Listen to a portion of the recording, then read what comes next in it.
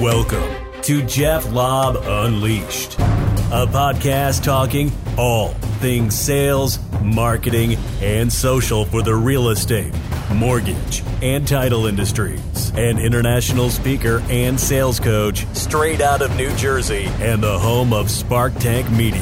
Here's your host and coach, Jeff Lobb.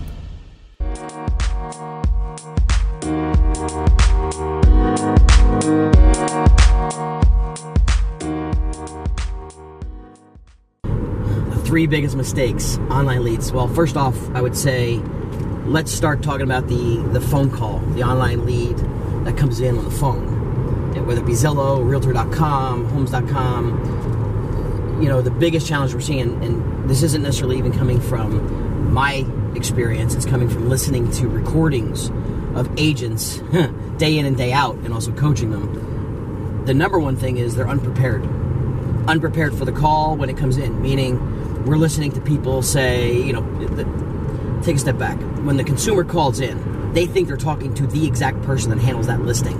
So the problem is when the call's taken, the agent is kind of off guard a little bit. They don't know the property because most of the time it's not the property that is their listing. So in all fairness, it's probably not in their wheelhouse to know what all the details are. However, the consumer doesn't know that. That being said, agents act like they don't know what they're doing. So a lot of times we're hearing people say, I'm not sure, I got to look that up for you. Or, what was the address of that again? And they're asking questions. They're asking more questions to the consumer to tell them about the property than someone acting confident about knowing the property. So, way to correct that, and what we're trying to do is, two things.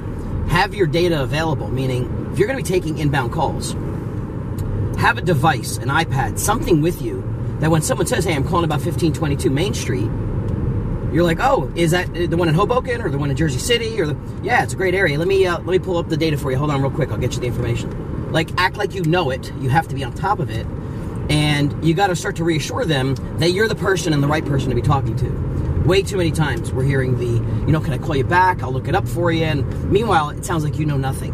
When they hang up, they're calling somebody else. That's what's going to happen. So it's the lack of confidence, the lack of knowledge, or the lack of ability to get that information and give them the confidence that you're the right person. So that's the first problem. Second problem is they have to, the consumer itself wants to, know that you're the right person that's going to handle their transaction. So really, they don't know who they're talking to at the other end.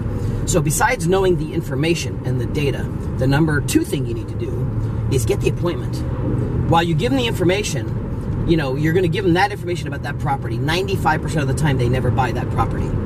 However, it's hard to sell yourself as a real estate professional over the phone. It's hard. And they've probably been on the phone with 10 others already. So your goal is get the value of that property they want to see, talk it up, get them in there and set the appointment. When you have the appointment is most likely when you do your best work. It's when you get a chance to build rapport and ask questions and do all of that.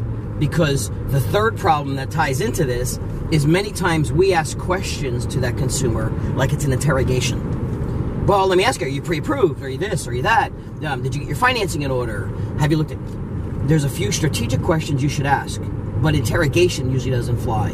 That's the third problem. So what I would recommend is if you ask them a few solid questions like, have you looked at a few other homes before?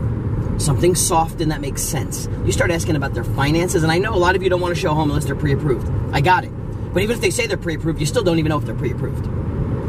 Sometimes, in today's world, consumers don't want to feel that threat. So, many times you might have to suck it up, show them the one property to get the meeting, and then build rapport and ask the right questions. Because even if they're not pre-approved properly, you now have the opportunity to sell them on. Maybe a few of your loan officers can help them better understand their financing. So that's how I would feel. If you interrogated me, I probably would not want to meet with you. So I think you need to ask a few effective questions, which would be, have they looked at a few other homes before? Are they working with another real estate agent? Just to understand that, that angle of what they're looking for, and maybe look to set the meeting on when they're available to see it. Do your best selling in person. So those are my top three probably biggest mistakes.